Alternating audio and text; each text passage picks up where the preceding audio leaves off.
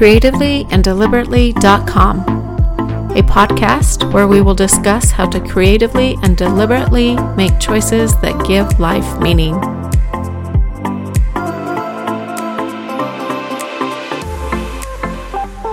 Hello, this is episode 24. Thanks for joining me. I know it's been a while since my last podcast. I've had a lot going on in my life, from graduation to planning weddings. I'm trying to get back in the swing of things. It's summertime, so if you hear birds chirping in the background, it's because the window was open. Hopefully that won't be distracting. So, as I was talking to my daughter about creating a new life together with her fiancé, I remembered an experience from when I was in my first year of marriage. Gary and I had moved into a HUD home that we had fixed up. We still had boxes everywhere and things were in a disarray.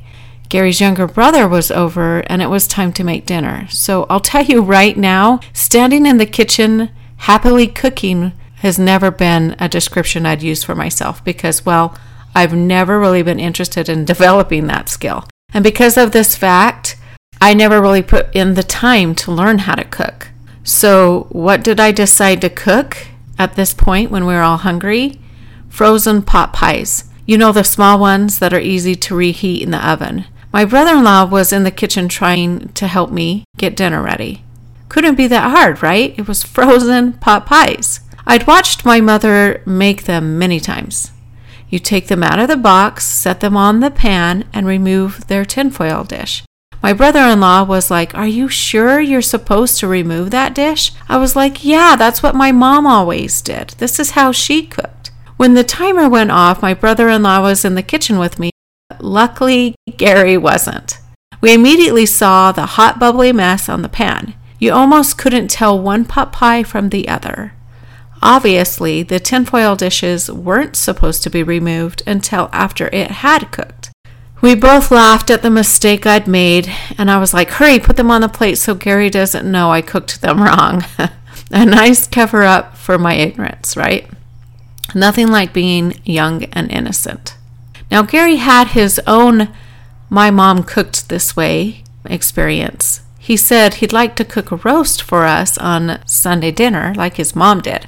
I watched him prep the meat since I needed all the help I could get in the cooking department. So he took the roast and rolled it in a container of flour. I asked him if that really was how his mom did it, and he said yes.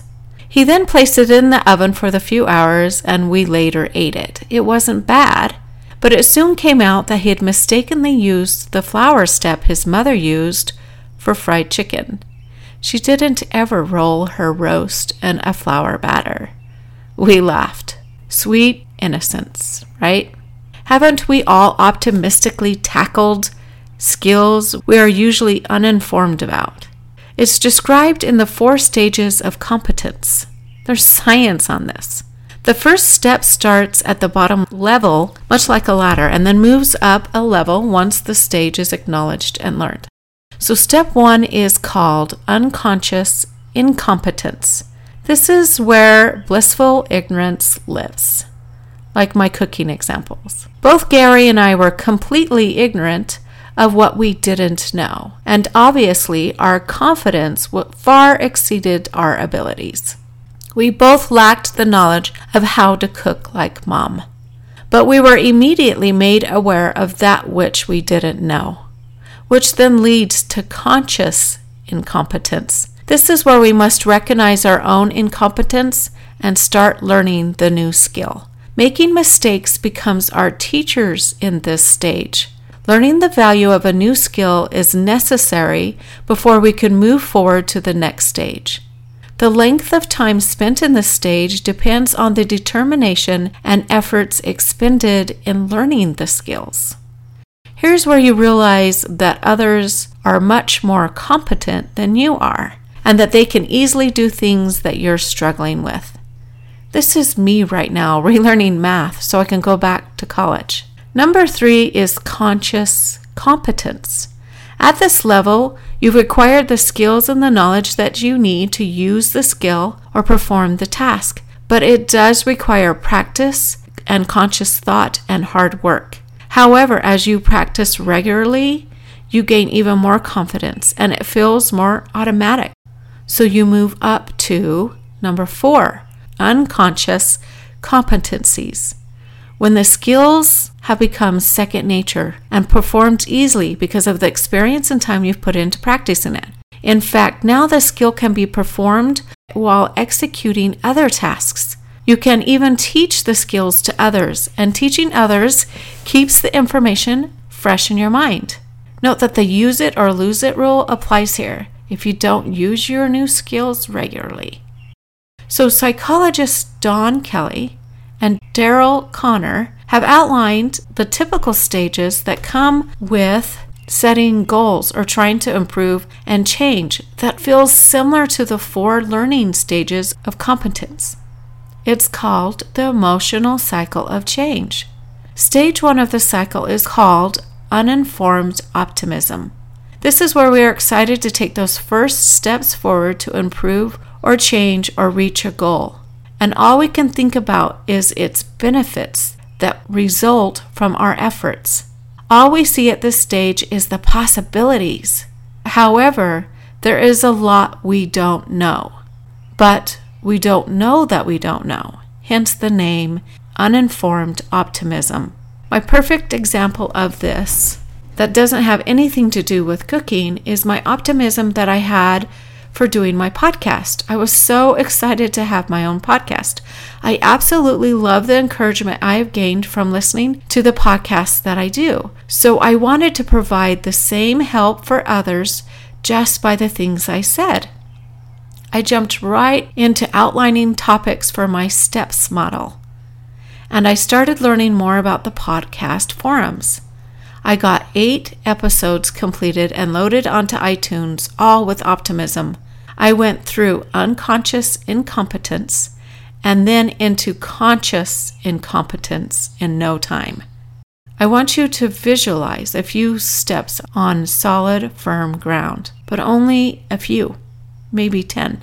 The next phase will start declining downhill. The second stage is called informed pessimism. You've dipped below the optimism you've started with. This emotional shift happens because you're now more aware of what it takes to make this improvement or change or to accomplish this goal or learn this new task. With pessimism present, you tend to dwell more on the cost of all of your efforts rather than the benefits that will result in the end. You ask, is it really worth all this effort? It's here that you'll have to start proving that you want this improvement or change or skill or this knowledge or goal. In my podcast example, I've been like, wow, it takes a lot of discipline to make sure I have content for my podcast.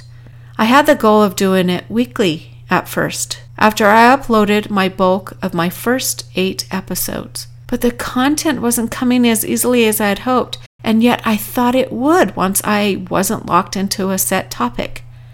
I had many ideas, but when I sat down to the computer to get them organized and recorded, it was like my mind went blank. My skills have improved as I've recorded, but doing it wasn't as easy as I thought it would be.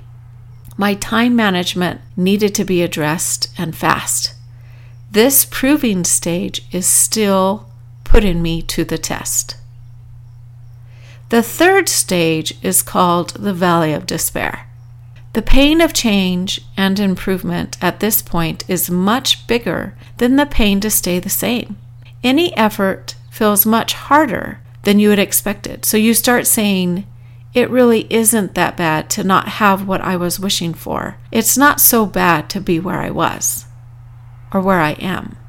You now start drowning in pessimism, that you can't even see the benefits that will come from pursuing this rewarding path. The why no longer carries any weight or motivation. This is the stage where most people give up. They don't worry about proving anything anymore. They just don't want the pressure that comes with continuing on. This is where I have hit as I've gotten further and further behind on providing episodes. And I've just signed on to go back to school to get a bachelor's in psychology, which will require more of my time. It's here, now, at this point, that I have to evaluate my why I'm doing a podcast and its purpose, and let that pull me through this valley of despair. When you're in this pit or valley, it seems impossible to climb back up the hill because you can't get yourself to be optimistic at all. It's here that your why you are doing what you're doing has to keep you afloat. If you haven't defined what that is, it makes it harder to show your grit, but it isn't impossible. So define your why. Others can be used to buoy you up and encourage you while here in this valley. Or I'd encourage you to find others who inspire you with their examples so you don't give up. Just don't give up.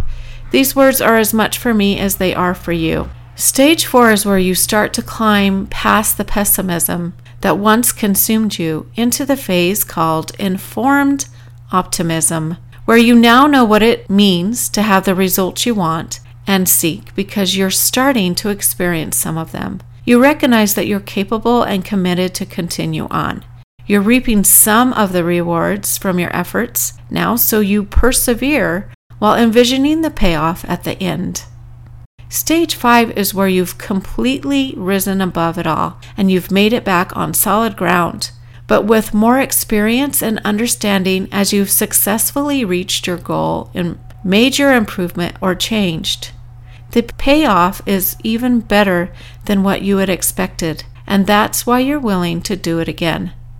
The highs and lows of the emotional cycle of change are as normal as the 4 stages of becoming competent that everyone experiences. Foreseeing these stages can help you strategically plan for their personal effect so that you don't get lost along the way. In my situation with my podcasting, my new approach is going to be to record 3 times a month and give myself a week of prep. Now, all plans are subject to change, and they won't go into effect until after my daughter's wedding in July. But I hope by sharing with you my own struggles that it will also help you push through those times where you want to quit or give up. By knowing that this cycle of emotional learning is part of the process, it can empower you to push through your low periods without giving up. Thanks for joining me, creativelyandDeliberately.com.